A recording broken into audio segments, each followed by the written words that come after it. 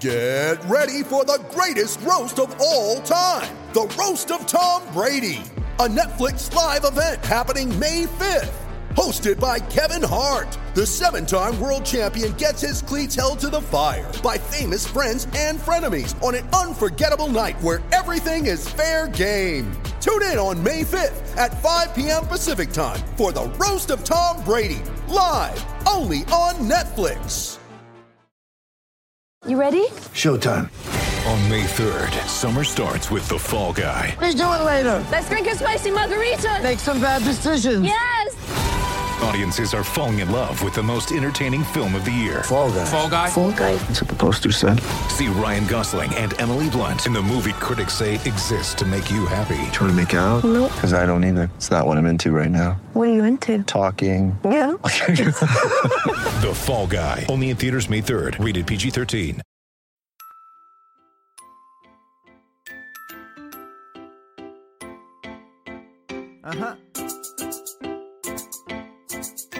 I just feel like I've been around the block, ripping up fantasy stock, working around the clock. Look at the view from the top. Researching rookies a lot? No, I just be listening to pods. Yeah, one in particular, I'm just a messenger. Let me just pass on the rock. Browning, brunning, pruning, pronouncing ain't what he's doing. What he's doing is not losing, but infusing you with new things. And there's Dennis the Bennett, yeah. The man is a menace, yeah. Building a dynasty, some of the finest things. Promise you, you won't regret it.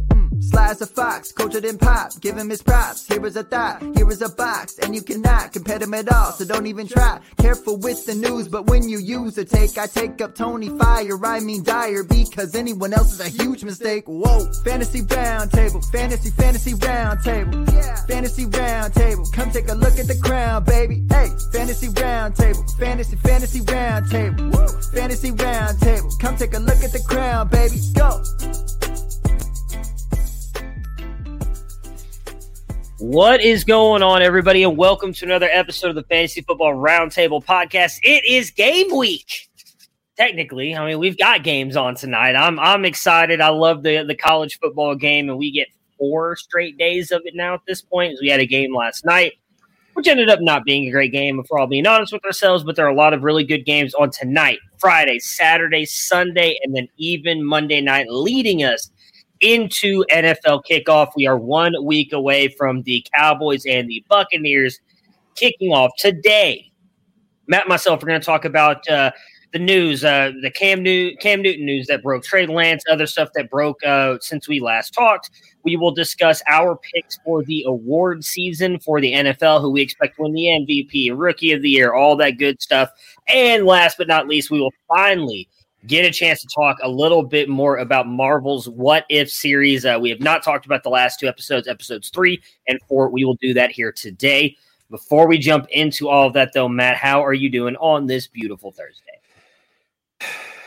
It's been a week. I tell you, it's hard to keep track of the days sometimes because I have been at work 29 out of 33 days, including the last 6 in a row. And then, it's not our slow time for football. It's the ramping up. And there was so much news this week. I mean, I would have liked to have a couple hours just to sit there and ponder. Yeah, it's you would hope that with the NFL really taking like a week and a half off, that they would slow down just a little bit. But we did get cuts on Tuesday, which is a little bit different than what we're used to seeing. Usually they wait till about this Saturday or Sunday to make the cuts, but they made them a lot earlier this year. So it gave us a lot more news to talk about with that, but also gives us a lot more time to see how these rosters are going to shake out before the games kick off Thursday, which is also good. So definitely still a lot of NFL stuff to talk about. As I mentioned, a huge college slate. Every single team in college is playing this week. So it is going to be, at least if you enjoy the college football game, a fun week of football. A big week for us. Our podcast network actually officially launched yesterday. I was just about to say that. So before we jump into the news, we are part of the Pigskin Podcast Network. We are excited to be a part of that. You can follow the network and all of these shows on there at Pigskin Pod Net on Twitter. We've got us on there. I mean, it's ridiculous the amount of everything. They cover hockey, soccer, wrestling, everything's on there. We're glad to be a part of it on the NFL side. So go check that out and give them and us some support. We would appreciate it. All right, so let's jump into the news. And I kicked it off right there with the Cam Newton part. We'll dive into that first. We have joked to give a big about it. Shout out to Dennis, who was Dennis, pretty firm that was going to happen. I definitely did not expect it. I did not expect it. I believe I said I wouldn't be surprised if Mac Jones won it, but I thought Cam Newton would start just at least the first game of the season. Dennis did say that he thought Newton would get cut, and he did. He is gone. Mac Jones is now going to be the starter for New England. Let's take it from the Cam Newton side first. Your thoughts on Cam being released by the Patriots? Yeah, I mean, he didn't look good last year. I think we were a little bit surprised they decided to bring it back. It didn't feel like his style particularly fit what they were trying to do. And then, of course, they drafted Mac Jones. So it was going to be some pressure. But that being said, as I noted on Monday, Cam Newton didn't play all that bad. They keep saying it has nothing to do with vaccine status. I'm not sure.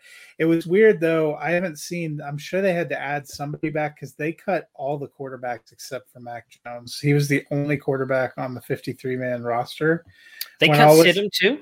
I thought they kept Stidham. I was looking at – well, I think he's injured. He might be on – he's injured because I know they cut Hoyer. I saw that too. But Mac Jones was the only quarterback on the 53-man active roster. Stidham must have rotated somewhere because I was looking at the Mike Reese pinning everything that they had. So maybe Stidham's on PUP. Because I doubt if they put him on IR, he's gone for the year. So they had to have added somebody back. They probably add Hoyer back because his salary becomes non-guaranteed. But to some extent, I think they're just ready to move on to the next era. It's probably some good news for some of the receiving weapons and probably good news for some of the rushing game. Damian Williams has been great between the 20s, but it seemed like Cam Newton was their goal line back. I wonder if they'll use Ramondre as a goal line back some, but Sony Michel's out of town. Cam Newton's out of town. The competition for carries is getting thinner in New England.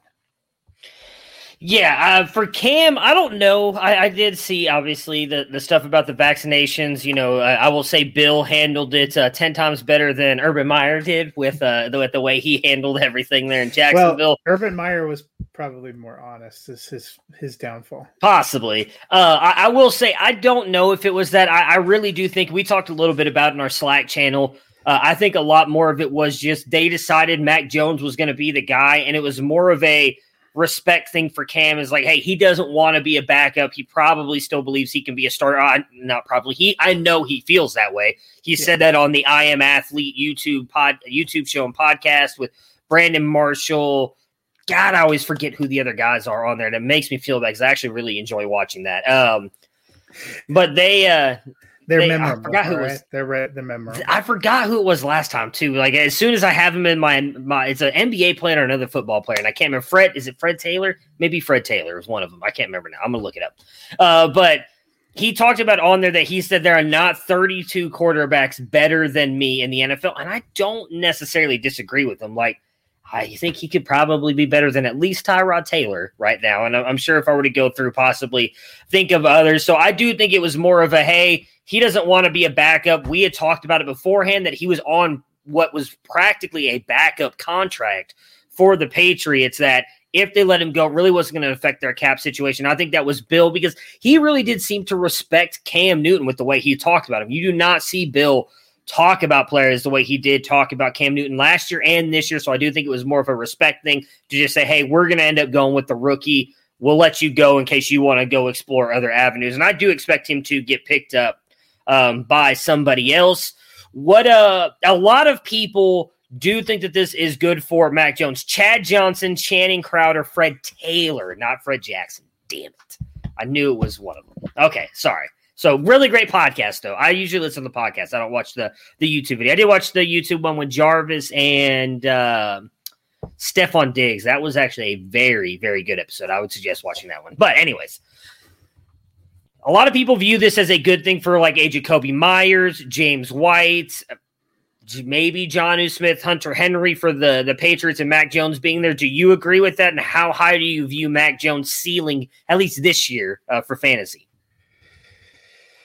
I mean, it's hard to say for sure. I still wouldn't have the Patriots as a playoff team. I'm still not really coming off I think they go, win 8 games, maybe 9 games. I think there's going to be some growing pains there. I'm not, Henry and Smith could both be good at tight end. Hopefully both stay healthy. It could be good for the running backs. They still don't have incredible receivers. We're going to learn a little more about it. Jacoby Myers, I guess. It seemed like he really was the only receiver that ever clicked with Cam Newton. Nelson Aguilar is coming over from somewhere else. I saw that N'Keal Harry already got put on short-term IR. Kendrick Bourne, Gunnar Olszewski. I mean, these are not exactly names that strike fear. I think a lot of people's assumptions that they were going to be really good is predicated on that defense snapping back. And their defense could be better, but like Stephon Gilmore's already on PUP. They lost several experienced players, retired before last offseason and then left, some guys who have been there and who knew the Patriot way. I know they got Kyle Van Noy back. We'll see how Matthew Judon fits. I'm sure Belichick's going to know how to use him. I think Mac Jones realistically will probably be somewhere between, 20 and 30. I think he can get into low end quarterback too, but I'm not sold it happens. I think he needs better receivers. Yeah, I'm interested because at Alabama, he was not asked to do much. It was more of a distribute, get the ball into your playmakers and let them make plays. And that is where I kind of agree with you. They don't really have any. Like, I like Damian Harris. I like James White. I think Jacoby Myers can be okay, but those guys are not Jalen Waddle, Devonta Smith, Najee Harris. So I do agree with you. I don't think he gets up as high this year. I've been on record multiple times saying that I think he can be a high-end QB2. I think he's like what the next Kirk Cousins is. He's a guy who's going to be a QB2 most years, probably a high-end QB2.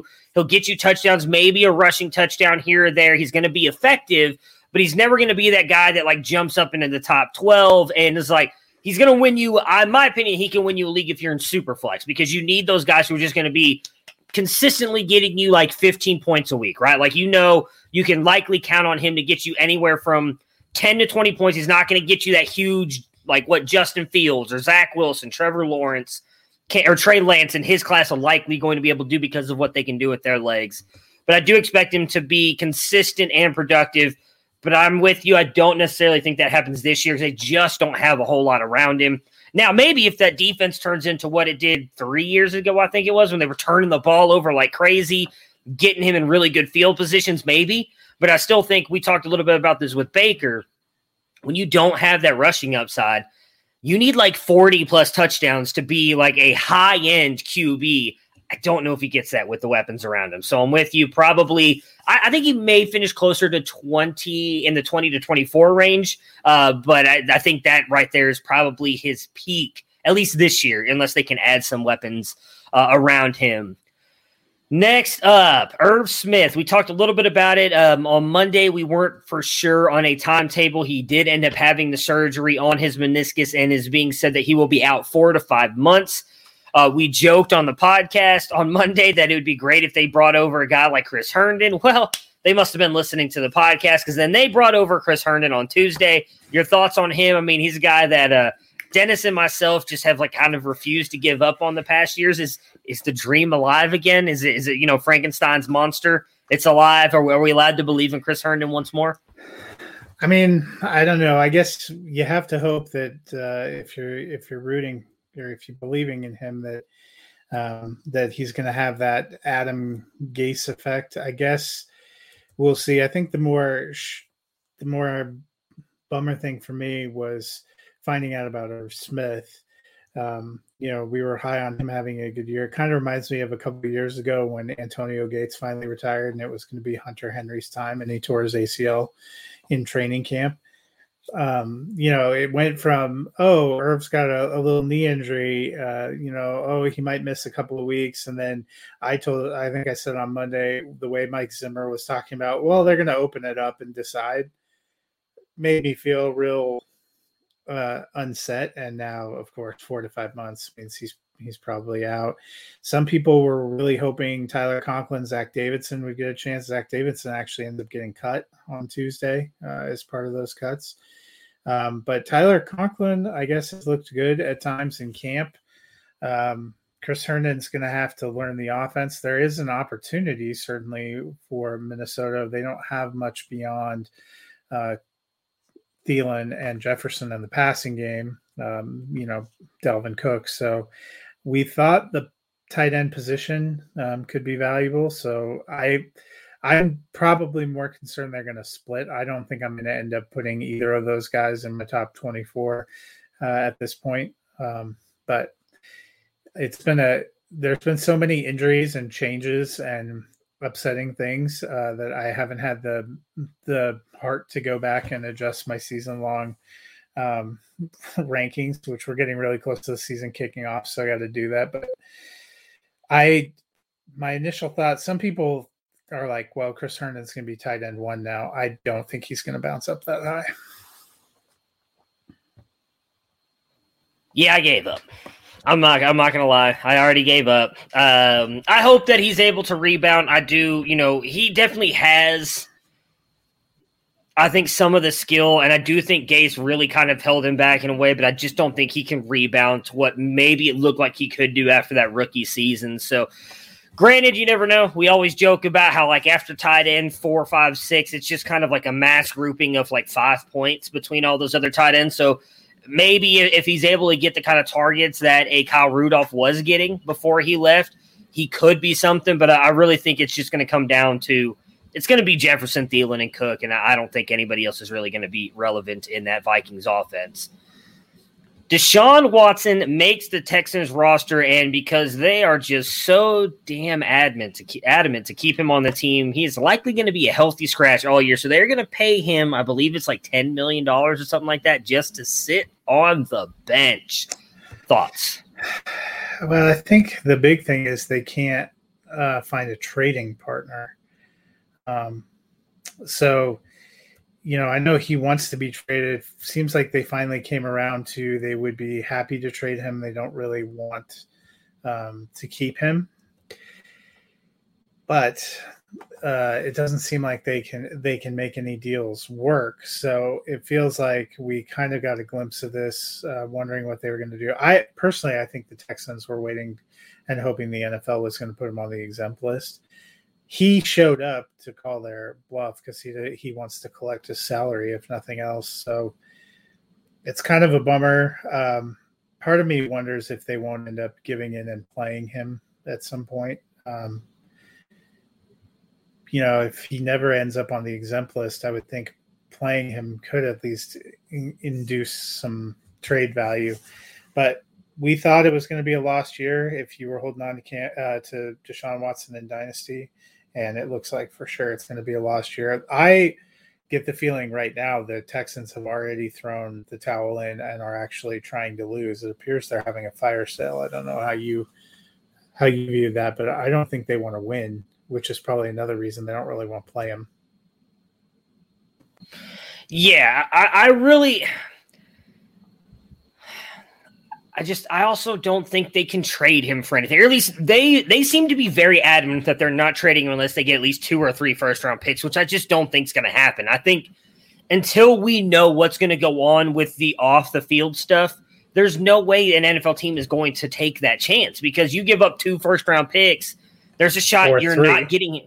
You're not getting 3. You're not getting him at all this year. And while I understand quarterbacks can play longer, and Watson, outside of the one injury, even when he's gotten a little bit beat up, I remember he had the punctured lung a couple years ago, took a bus to get to where I think it was Denver, took a bus to get to Denver to play. He's a very, very tough kid, but I don't know that this is going to go away anytime soon. It's a whole very weird situation. I really think the NFL should have just stepped in and said, hey, we're going to put him on the exempt list until we can get this figured out. But from everything I've heard and read, because the active investigation isn't really going anywhere at this point, and it seems like the NFL said we're not going to do anything until the investigation is over with. And as you've mentioned, that may not even happen until next year. So we may not get any kind of resolution on Watts until next year. So, I mean, at this point, much like the Texans, I think, especially with Dynasty, you've just got to hold him, because you're going to get not even pennies on the dollar for him at this point. I can't imagine you're going to get anything for him in a Dynasty league. So unfortunately, you just have to sit him, and super flex. I mean, it's going to be brutal for at least a year, if not longer, unless you've got a couple of couple quarterbacks to back him up. So, last but not least here, any surprising cuts? For me, really the biggest one, which is someone we already talked about, it was Cam. Because I didn't expect it. I thought, realistically, it just seemed smarter to keep him at first and then maybe slowly work Mac Jones in there. But what about you? Any surprising cuts for you? I think the only one that I was a little bit caught off guard is John Brown getting clipped by the Raiders. When they made that signing, Nelson Aguilar was the guy that was the leading receiver there last year. I thought it fit, and I don't think they have incredible depth. It's I guess there are reports now he requested his release, but the Raiders released actually quite a few free agent signings. They had signed Carl Joseph to play safety, and they decided to cut him and keep their young players. It was surprising to see him go. I'll be curious to see where he lands. But also, it makes me think we could be in for finally the Bryan Edwards season we were hoping to see, because I don't feel like this is about Hunter Renfrow and Henry Ruggs. And last but not least, we mentioned it on Monday. Dennis brought it up. It happened. The news broke right as we were getting ready to end the show, which I still don't understand what they mean by this. But Trey Lance got a bone chip. A bone chip. Okay, because the first report that came out said he had a chip in his finger. I'm like, well, he's not a robot, so I don't understand how a chip came out of his finger. Yeah. Chipped a bone in his finger. They said he was going to at least miss a week, so that likely means anybody who was hoping he was going to start the season is not going to happen. Does this really change anything for you, though? I mean, we haven't heard it's anything serious or anything like that. Well, I would assume, if you're talking about a bone chip in your finger and they're saying only about 7 weeks, it's got to be his non-throwing hand. They haven't specified, but that's my personal feeling. I think they'd take a bone chip. I would like to think they would take a bone chip in your throwing hand a little more seriously. It looks like they're still entertaining the option of playing two quarterbacks at once and flip-flopping. I have to be honest. I don't envision having a 49er quarterback above 32 in my season-long rankings based on this. I might feel more comfortable dropping both of them out of the top 32, although one probably ends up there, because this is a nightmare for fantasy, because you're probably going to have to hold both of them. And San Francisco's quarterback hasn't always been a high volume producer anyway. So if you're talking about splitting 18 points, that seems kind of like a bummer to me. All right. Well, before we move on, Dennis isn't here. I was going to practice my best Dennis voice, but then I realized there's only one Dennis. But he's been touching on this the last couple of shows, especially this is a big drafting weekend. I don't know about you, but I have my big work league draft tomorrow. I just went and did all the shopping, got the food for that. Now I got to go down and study. If you are like us, getting ready to draft and you want to do some studying, nothing better than the tools at fantasyfootballdiehards.com. They have a full suite of tools with the Flash Update Pro to make you a better manager. There's rankings, there's configurable cheat sheets, there's mock draft tools, there's consistency tools, target distribution, snap counts, just about anything you could want. If you use the code ROUNDTABLE, you get an additional 15% off the already low price of $24. So remember to hit up fantasyfootballdiehards.com, use the code ROUNDTABLE, and get a leg up on the competition this weekend. All right, so let's talk about some college football really quick. I did mention earlier that we've got a bunch of games going on this week, including tonight. We've got a couple really good games tonight. I released a thread on Twitter earlier this morning. I'm going to do that I'm going to try and do it every single week. It's a lot of work, so I can't promise that will happen every single week. But I'm going to try and release it just, hey, these are the players I'm watching. These are the games I'm watching. For tonight, the big games that I'll be watching, Utah versus Weber State probably won't be a very good game, but Utah is a sneaky good Pac-12 team. Charlie Brewer came over from Baylor as their quarterback now. They've got a really good defense. Obviously, the big one, Ohio State, Minnesota. It's, I think, going to be a really good game. A lot of people are saying Ohio State's going to run away with this. I think it's actually going to be a very close game. Ohio State's linebackers and oh my goodness, what's the word? I mean, secondary, not very good. Defensive line is very good, but the rest of that defense is a little bit scary. If they can get some of those wide receivers going, Ohio State may be in for a game. I mean, it's one thing we know: they have quarterbacks. They do have a lot of quarterbacks, but in saying that, CJ Stroud's very first start, he's never played in front of a crowd like he's going to get tonight, going into a very hostile environment. Minnesota is going to be a packed stadium. If you're in our Discord, we've got a couple big Minnesota fans. They're posting pictures of the tailgate and everything they're at right now. Like, it's going to be a huge game. CJ Stroud's first game in an opposing stadium, full crowd, full stadium. We're going to see what he's really made of tonight. And I do think some of that can throw you off a little bit. I mean, these guys, while he was ended up being a high-end recruit, he was not that when he first started out in high school. He was actually a basketball player, kind of moved over to quarterback late in his career. He's never been in a place like this. Like, even the national championship last year, he was there. And I think he did take a snap because Fields got – no, that was in the playoff game against Clemson. I'm sorry, because Fields got blasted on that run, but – it was not a full stadium. I mean, this is like, we're talking 60, 70,000 plus there in Minnesota. So it's going to be, I think, going to still be a very good game. I expect Ohio State to win, but a good game overall. Outside of those, you've got Jaden Daniels and Arizona State playing tonight. They're another Pac-12 team I think is going to be really good. Jaden Daniels, a really good quarterback who I think if he can improve his accuracy a little bit could be a high-end quarterback drafted in the draft in 2022 or 23 if he decides to come out 1 year later. He does get a lot of comps to Lamar Jackson, which I think is a tad bit lazy, but he's a very good runner and can be a very good passer of the ball as well. Friday, the big game, there's a couple of games that I really like, but the biggest one is going to be North Carolina going into Blacksburg playing Virginia Tech. You've got Sam Howell. He's my pick to win the Heisman. I think he's the best quarterback currently in the 2022 class. He's the next Baker Mayfield. In my opinion, he's got all that moxie, great arm. He can buy time in the pocket. But can he win with North Carolina? I mean, they've come close to beating Clemson. They almost beat Clemson 2 years ago, his freshman year. They got to beat Clemson, try and get in the playoffs this year. I picked him to make the playoffs. That's a really good game. Michigan State Northwestern should be a good one as well. And then Saturday, got a couple really big games. Penn State, Wisconsin should be a really good matchup for the Big Ten there. You've got Oregon, Fresno State. Oregon, one of the top 5 defenses in college versus one of the best offenses in Fresno State. You got Felix's guy, Jake Haener. You've got Jalen Cropper, the wide receiver, Ronnie Rivers, all really good players. Everybody's talking about Alabama, Miami. If I'm being honest with you, I am not watching that game because I think Alabama is going to roll Miami. I do not think Miami is going to be that good of a game, in all honesty. I'm going Indiana, Iowa. Same thing. It's going to be 2 really good teams, very evenly matched. Felix has been picking Indiana to possibly upset Ohio State. If they upset Ohio State and do pretty well in their schedule, they could end up winning the Big Ten West. So I'm all in on that game.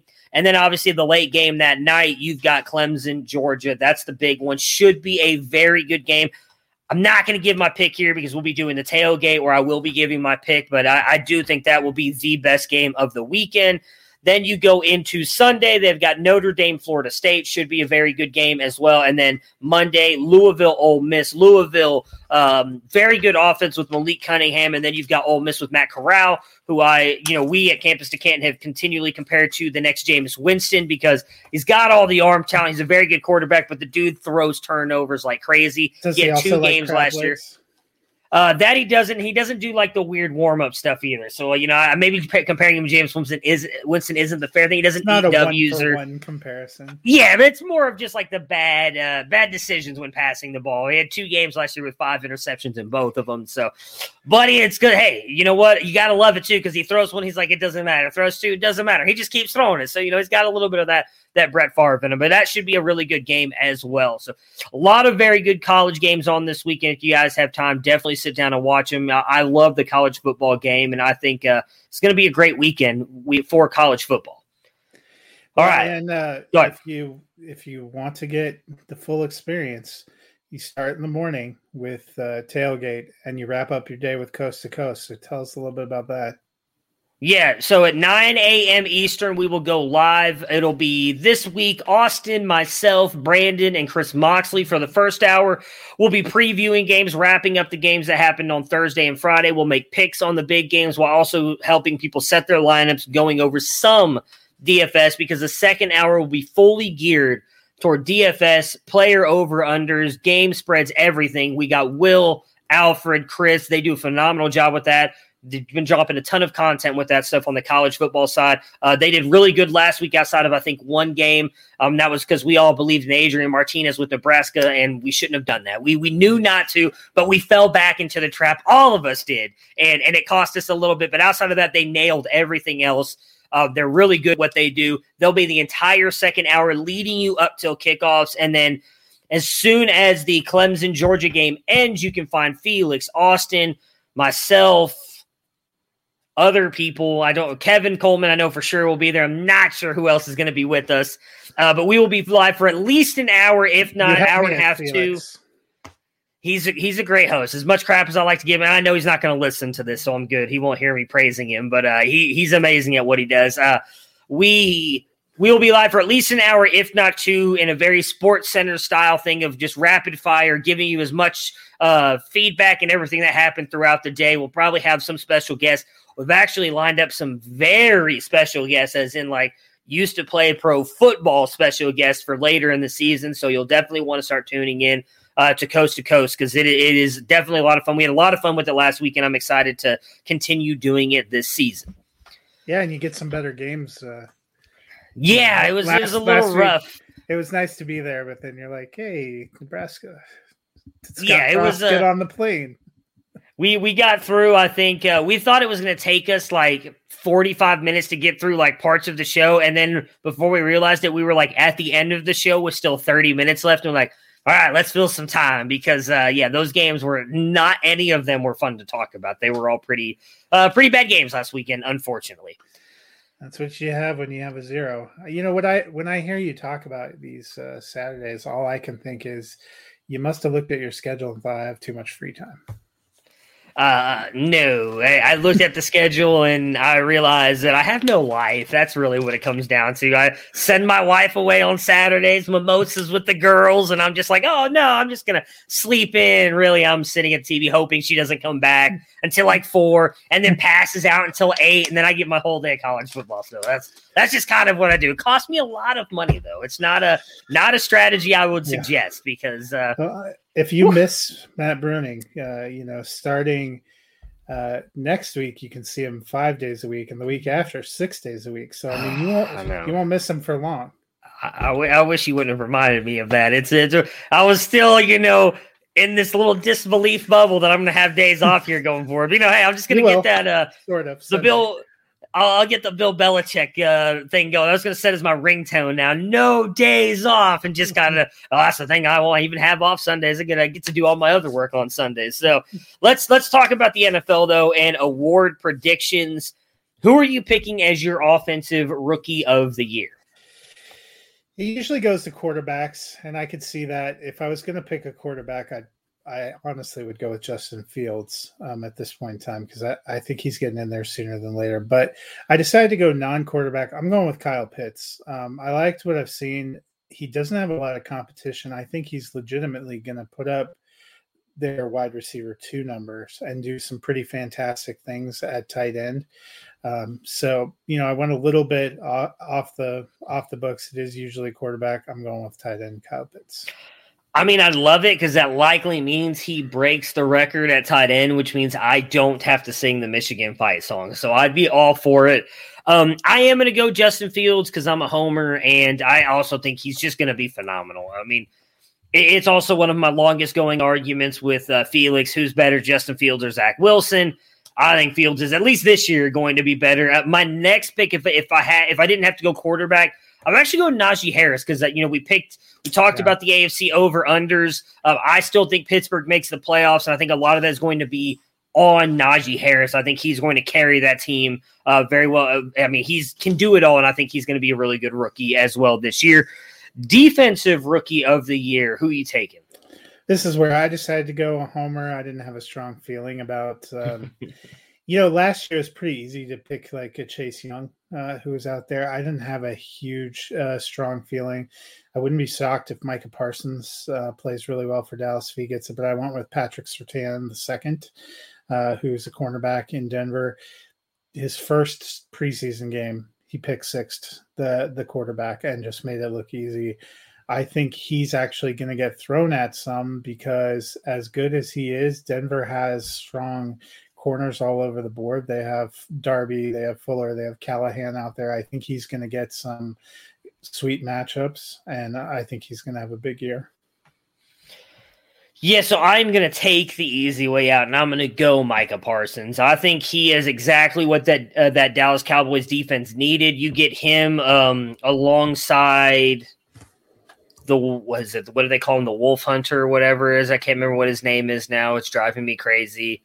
They just let go of Sean Lee. Why can't he's from Boise State, and I cannot for the life of me remember what his name is. Yeah, what's terrible in my one IDP league. I have him. Van. Oh my God, this is so frustrating. Van Der Esch. There we go. Okay, took Leighton Van Der Esch. As soon as you said it, I'm like, yeah. And you know what's embarrassing is I only have like 2 IDP teams, and he's one of the 4 IDP players I have, and one of the few non-Broncos. So good on me. Yeah, I think him Parsons with Van Der Esch there is going to be a very dynamic duo as long as Van Der Esch can stay healthy. They want that defense. I think that defense will be improved. I'm pretty sure they got rid of. They did. Their new defensive coordinator is Dan Quinn, who wasn't a spectacular head coach, but I think he's been a good. He's really good defensive coordinator. I mean, he was the Seattle defensive coordinator. Not on this show. Cade, all I can say, Cade, is come back on Monday when we do our final record and playoff predictions, and you might be happy. No. Matt will be decidedly unhappy. I know. I already gave that one to Ricky. I saw his face. I was like, I can't wait to see what happens when I say that to you. So, yeah, I think Parsons, though, he should be – I thought it was one of the steals of the draft, in all honesty, outside of Justin Fields.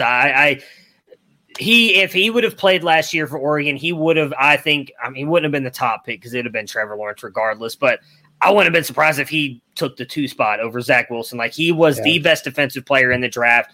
I think he is going to be incredible this year for the Cowboys.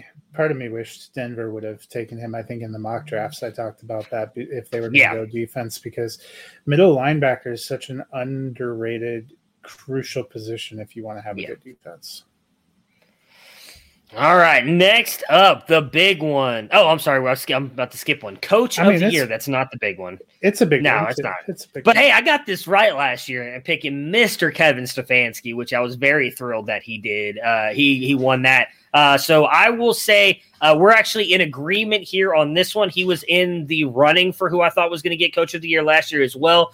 So even though I said they're going to take a step back with the AFC predictions, I still think he ends up winning it. Go ahead. Who are you taking? Yeah, and this will, a lot of these will make sense when I kind of go through some of my playoff picks, but I went with Sean McDermott for Buffalo. I think he's been underrated the last couple of years, what he's done. If it feels like, almost impossible to remember back, like right the season before they took Josh Allen, and even that first season with Josh Allen, there was a lot of questions about him being on the bubble and possibly going out, and they have morphed into one of the powers in the AFC. I don't think they're going to take a huge step back this year. I like what they've done. I like him and his partnership with Brian Dable, who's their offensive coordinator. But I think he's built a good culture and a good squad there, and I like him to finally get some recognition. Wouldn't it be amazing if Matt Nagy wins it once Justin Fields comes in week 2 and takes the Bears to the playoffs and like they finish? I don't think they'll win the division over the Packers, but like the top wild card team end up making it like 3 rounds into the play. Oh, it'd be beautiful. I dare you to take Matt Nagy. As somebody who took Matt Patricia last Nagy year, is going to win Coach of the Year strictly because Justin Fields will carry him there after he goes out and has a Rookie of the Year season and carries the Bears into the playoffs. Let's just do it. Nobody expects the Bears to do it. If Fields goes out there and does it, Nagy is going to win Coach of the Year. NFL MVP, I'm going a little bit off the books here, I think. I picked this team to make the playoffs. I think they are going to give it away right here. I think they are going to push the Chiefs to win that division. I think this team is primed to be very good. Now, that being said, every time we say that, they end up shitting the bed really bad. But I'm all in on my guy, Justin Herbert, and the Los Angeles Chargers because, too, the second reason, I just remembered this. If he wins an NFL MVP, Jeremy Barker has got to get a lightning bolt tramp stamp, and I am here for it. So I think Herbert does it for me. He's going to have an amazing season. I'm taking Justin Herbert to win the NFL MVP. I mean, if you would have remembered about that bet on Monday, you should have been agitating for Deshaun Watson to the Dolphins. Oh, that'd be even better. Ooh. Now, but then my luck too, it would just all of a sudden like take the Texans into the playoffs, and then he wins the MVP for that. And here I am going to get a Dolphin hitting a beach ball tramp stamp, which my wife would probably hate. So, and that would age so well too back there. Yeah.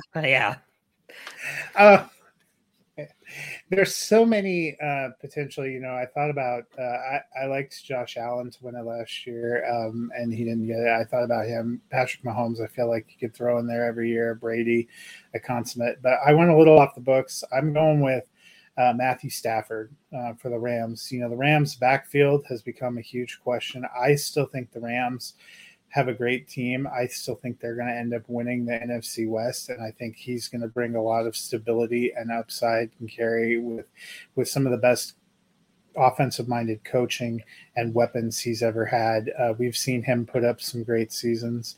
I think he's going to kind of quietly get in there and get the recognition he didn't really get in Detroit.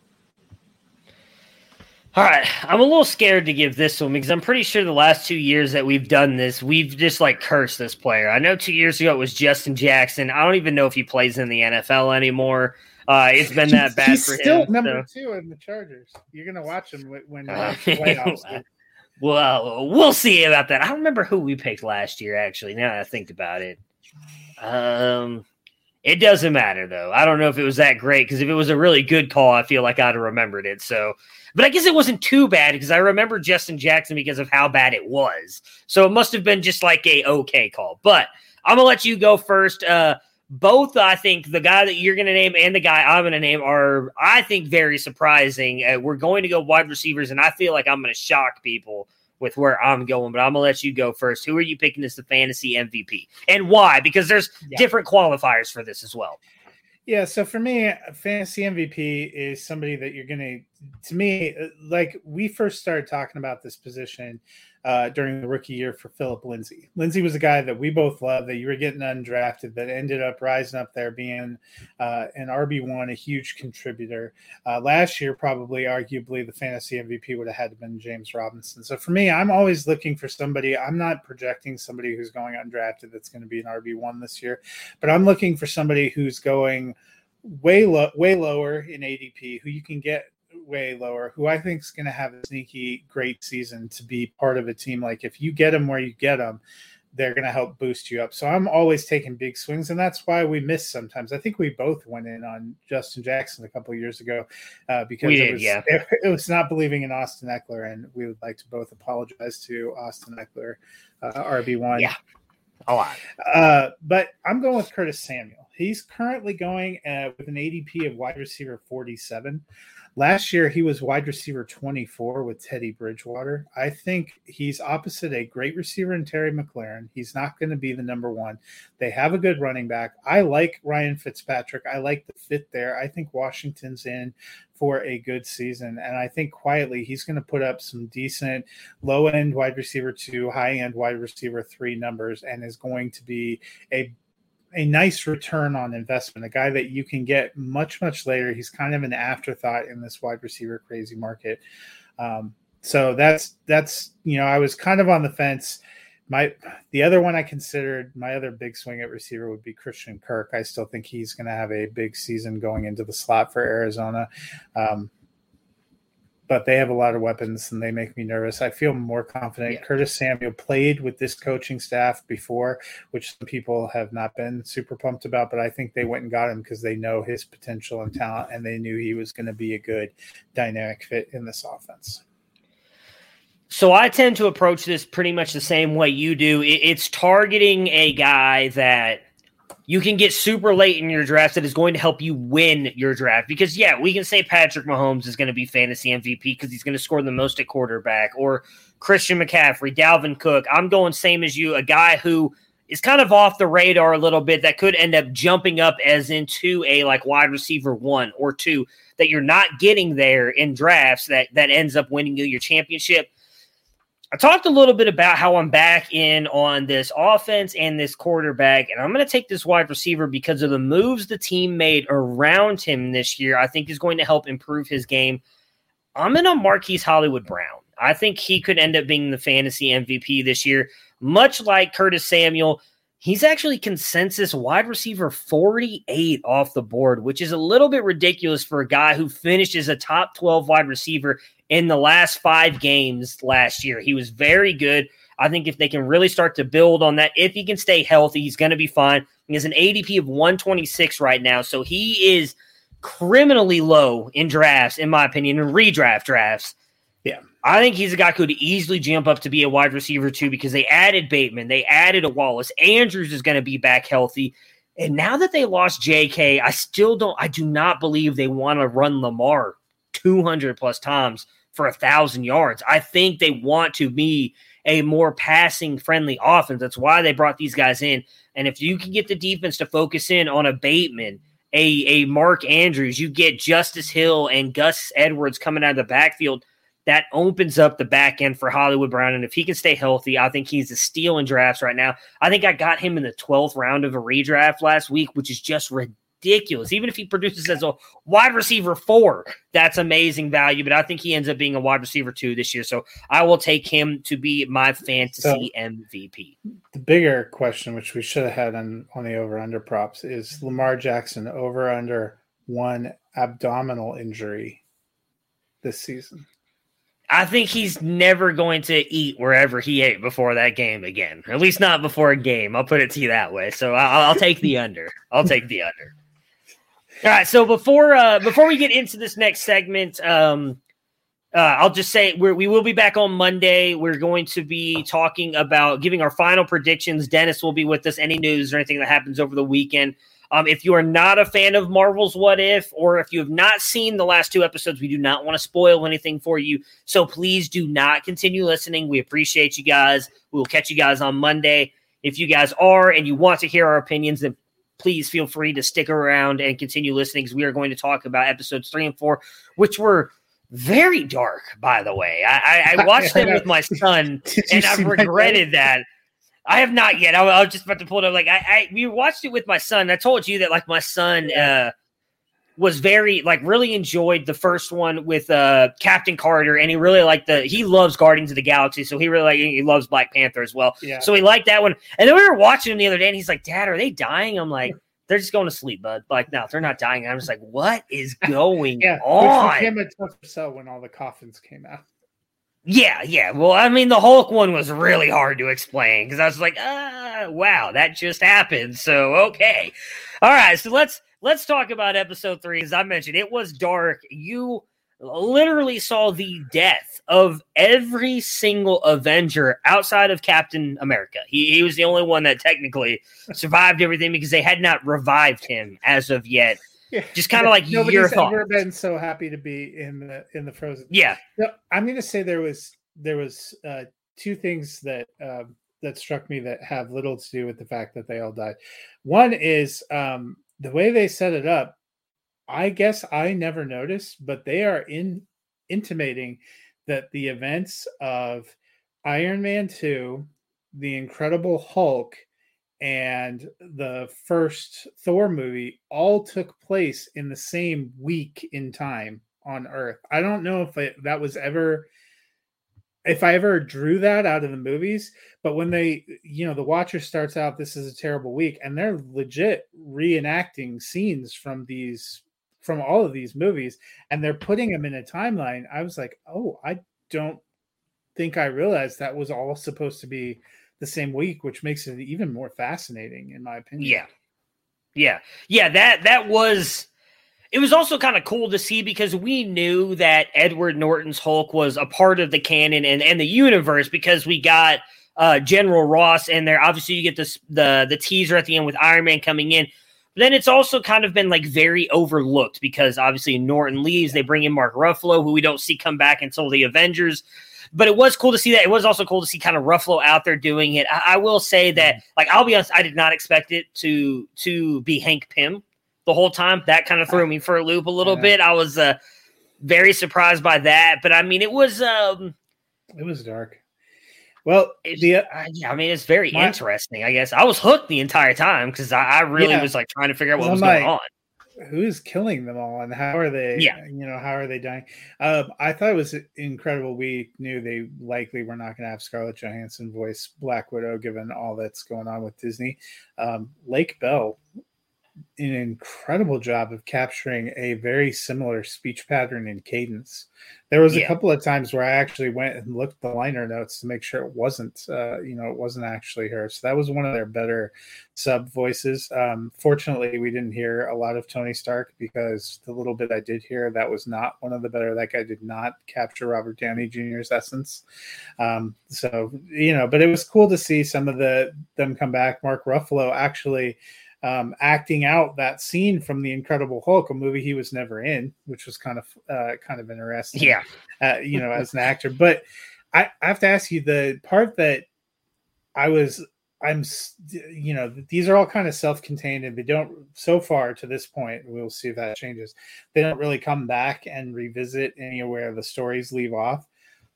The end of this, where Fury's rebuilding and he's digging up Captain America and Captain Marvel, and he's like, "Hey, Captain," and you're like, the two captains in Fury. I actually would have liked to see that. Yeah, I mean, it's one of those things, right, that everybody keeps talking about. They want to see some of this play out on the big screen. That is something I'd be very interested in seeing. And who knows, we may get that. As they talk about, this is kind of, we know for sure that it's been confirmed this is a spinoff based off what happened with Loki. So I don't know if we'll ever see it. I mean, we know that there's rumors that Chris Evans is in talks to come back as Captain America. I'd love to see that as well. It's very interesting to see that and be like, okay, so like this is where they went next. I thought they would go a completely different way and like all of a sudden bring in like a bunch of people maybe we haven't seen yet, and all of a sudden it's like these are the new Avengers. I'm like, oh wow, like kind of teasing you with a bunch of new people. So is What If going to be kind of the backdoor where we see somebody out of a X-Men or Fantastic Four universe, because Marvel bought it all back and they've been biding their time, unleashing that. But this would be a perfect avenue to start kind of poking some of that in there, and people would be psyched. I know I would be psyched if I see freaking Wolverine in one of these. I'm going to be. See, I don't think he'll ever come back. I wish he would, but I'm pretty sure he's had a statement recently. Just the character, at least. It's got to be Jackman. There is no other Wolverine. I mean, I heard Jackman was pictured with Kevin Feige not too long ago. They got pictures out at some kind of public event, so I wouldn't be shocked. Or is this where Deadpool slides into one of them? Because Ryan Reynolds continuing to work with Disney. Like Free Guy, which is out in theaters right now, is a Disney property that actually makes references to. Well, they and he confirmed it when he did the thing with Korg, the guy who in the last Thor, they confirmed that they're now in the same Taika universe. Waititi, who voices him, is in Free Guy. So I think they shot it when they were on the set together. But yeah, I mean, there's all kinds of fun possibilities. Honestly, the idea of the way they have Guardians set up, having them cross paths with Deadpool it would definitely need an R, but that would be fantastic. So I heard, I don't want to break off too much from this. Just really quick, I heard a rumor recently. I really like to avoid this stuff because I don't want anything ruined for me. But I heard a little rumor that Wanda is actually going to be the villain or one of the villains in the Doctor Strange movie, and that she is going to go up against some very prominent X-Men figures in what is considered one of the alternate universes. So there's been a lot of rumors that it may be Fassbender, which would be awesome because I would love to see him brought into the MCU. They actually have, the comic origins, if I remember, is actually that Scarlet Witch and Quicksilver. She's his daughter. Yeah, it's supposed to be Magneto's children, which they always had to kind of tactfully dance around because that's why Quicksilver appeared in both worlds, because they could claim them as part of the Avengers, but they couldn't actually reference the backstory. Now they could actually restore that backstory. I have mixed feelings. You could argue she was a villain in WandaVision. I mean, just because Agnes was a worser villain doesn't mean that she was necessarily a guilt-free protagonist. I think she would definitely have been the antagonist in the story of the people of that city. So it wouldn't be a huge leap. She, even leaving there, didn't seem like she was in the greatest of emotional places. And we've seen, it's probably a perfect bridge to episode 4 of What If, which was, if episode 3 is dark, episode 4 is dark AF.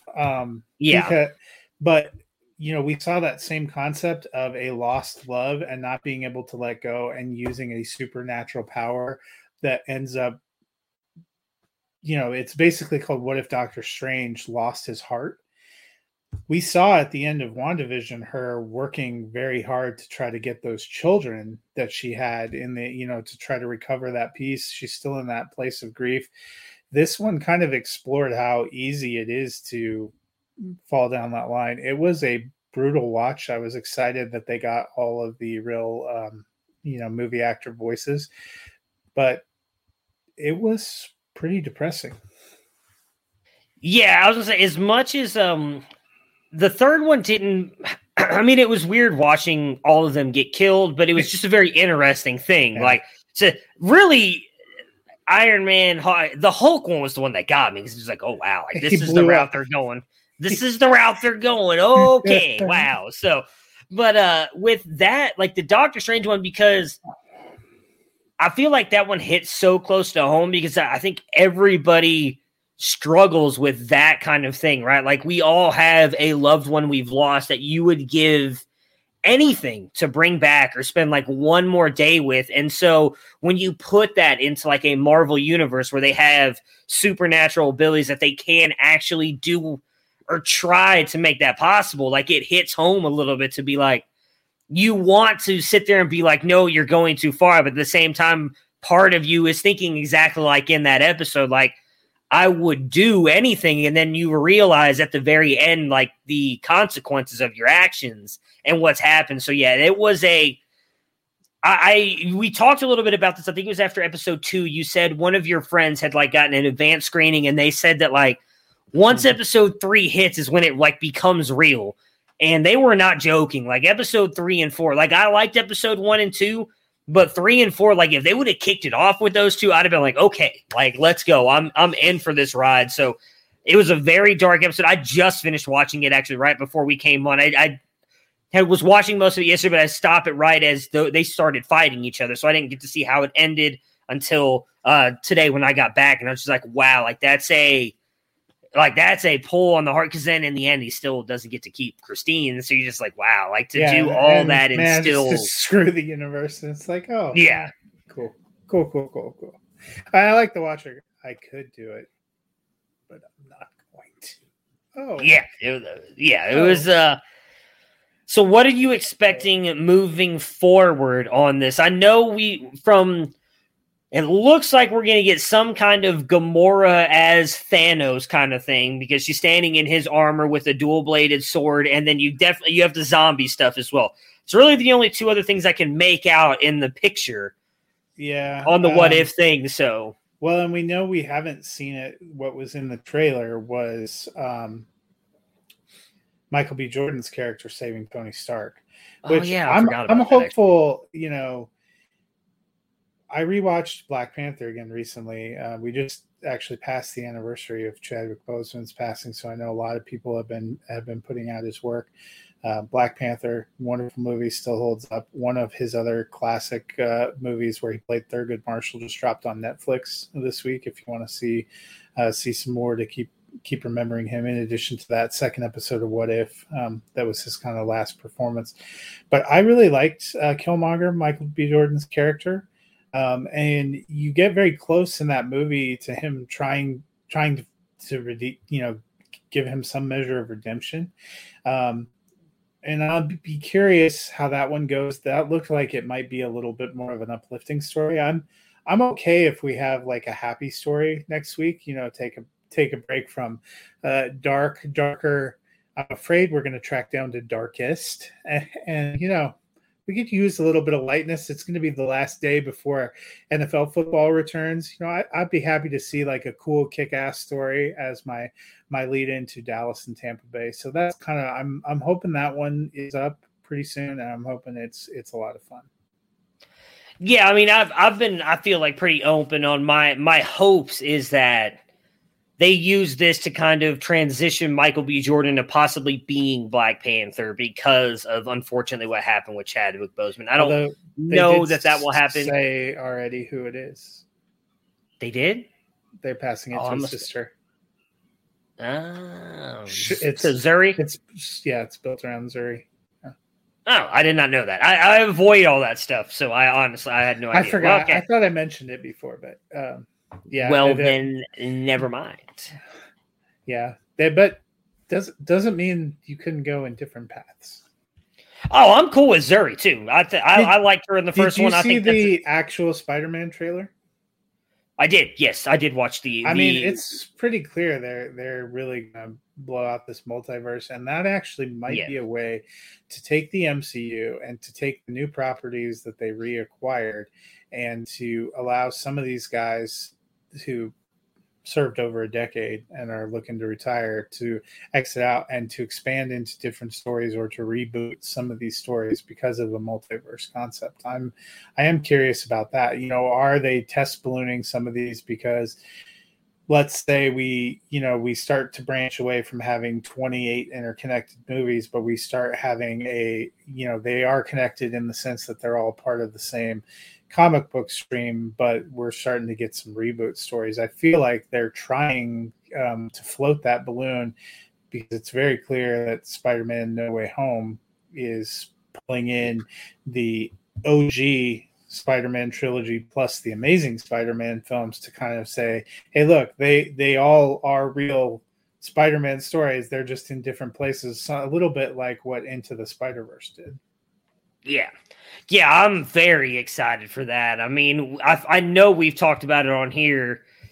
Like, Alfred Molina is probably my favorite villain. Spider-Man 2, I love Tom Holland's ones, but I think Spider-Man 2 is the one that sticks with me the most. Like, not only is it a great comic, it's just a great movie. Like Dark Knight, it's just a great movie. Molina was so good. So to get that, the Hello Peter was just like, I've seen all the memes and I'm 100% with, like, I loved it. I am so excited. I think Tom Holland's been perfect as Spider-Man. I've really enjoyed the movies. I'm excited to watch this one. I'm very excited to see where they go with it. And I'm with you. The multiverse, I think, it's definitely going to be a way, I think, for them to kind of reshape things, like you said, and move some people out. Because as much as we want these actors to keep playing these roles forever, they probably don't want to. So this is probably a great way for something to move here or there and to allow some newer people to come in. It seems like this could lead to us. I know for sure we're getting, and I can't remember her name now, but she is the new Iron Man. be surprised if Ironheart. I wouldn't be surprised if we see her at some point.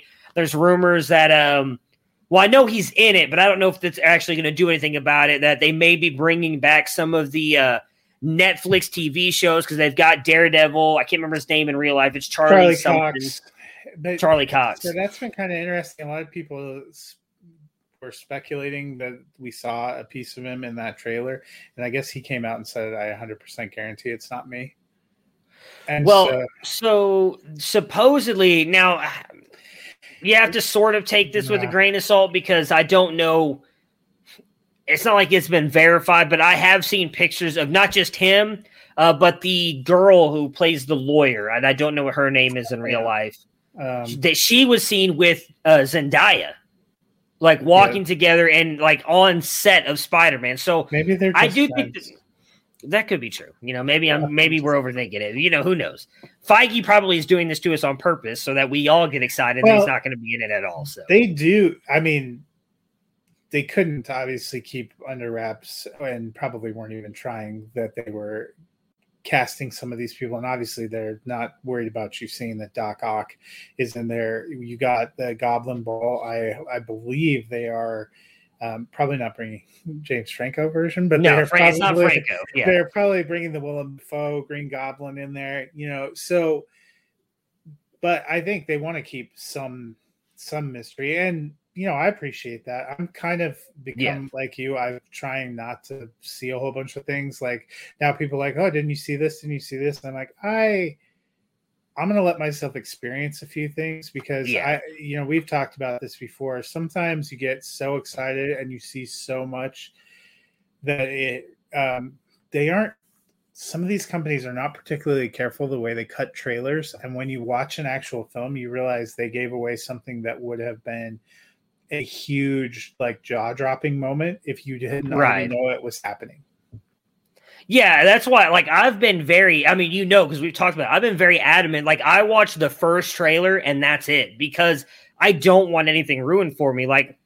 And some of it does go back, and this wasn't because of a trailer, but Shady McCoy ruining the Iron Man thing, it still got to me, but I think it would have been, it's still fun. I still cry watching it now, but I feel like it would have been such a better experience for me not knowing at all that was going to happen and then having to go through that because I love those movies so much that I'm right there with you. I don't want anything even with Loki. I remember when we first started talking about it, I had no idea what was going on with Loki. I thought it was this. And oh, no, it's actually this. I'm like, oh, okay, shit.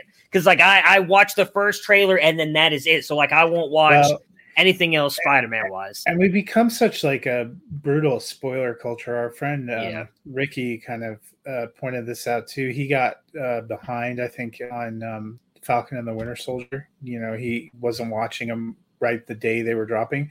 And so many people just dropped out there and would put huge plot points. It's almost if you're not going to go to the very first midnight screening of some of these things, you just have to stay off social media. It's the same. It's almost the same way now. If I have to work and I tape the Broncos, I try to throw my phone away, and somehow the people in my sphere always manage to text me something that gives me an impression of how the game's going. Not realize I'm I'm taping this, right? That I'm not following the score. I'm taping it. So it reminds me of that's how it's been for a while with sports and having that experience get ruined. It's starting to be that with these movies. They're so hotly anticipated. And it seems like it's a race for so many people to just throw their thoughts out there or throw big moments out there and screen caps and everything. Yep. Yeah. That's why anytime a big movie gets released, I avoid that stuff. That's why I schedule tweets, so I don't have to be on Twitter. I schedule my tweets out, and then I will refuse. When Endgame, I don't remember why. I think I was watching a football game, a college game, and I wanted to get on and tweet something. And then, of course, because I did do the blocking of everything or the muting of everything ahead of time. It was probably the NCAA tournament or something because it was in April. It may have been. Maybe. I don't remember. Something happened. And I wanted to tweet about it. It was maybe draft. It was a draft. And it was right there, the first thing that popped up. And it was the night before I was going to go see the movie with my wife. And I was like, are you fucking kidding me? So I do that. I will not look when Star Wars came out. because I had my theories on what was going to happen. I was like, no, like I scheduled a couple tweets to go out during the day, I deleted Twitter off my phone and was like, I'm not looking at anything until I go see the movie because I don't want anything ruined. There was no justice in the Sean McCoy case because all he did was win 2 consecutive Super Bowl wings. I know. It's whatever. Fuck him.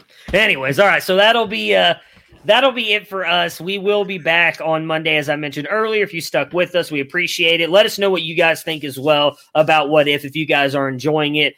We will be back on Monday with Dennis to give our final predictions and any other NFL news as we're jumping into game week. It is here. The NFL is going to be kicking off next Thursday. To prep for games, especially for the games this weekend, be sure to check out the other shows on our network. We have some great shows on the Campus to Canton network. The Campus to Canton pod with Austin Collin, the Devi debate with Austin Felix and this guy, right? I don't know if I pointed the right way.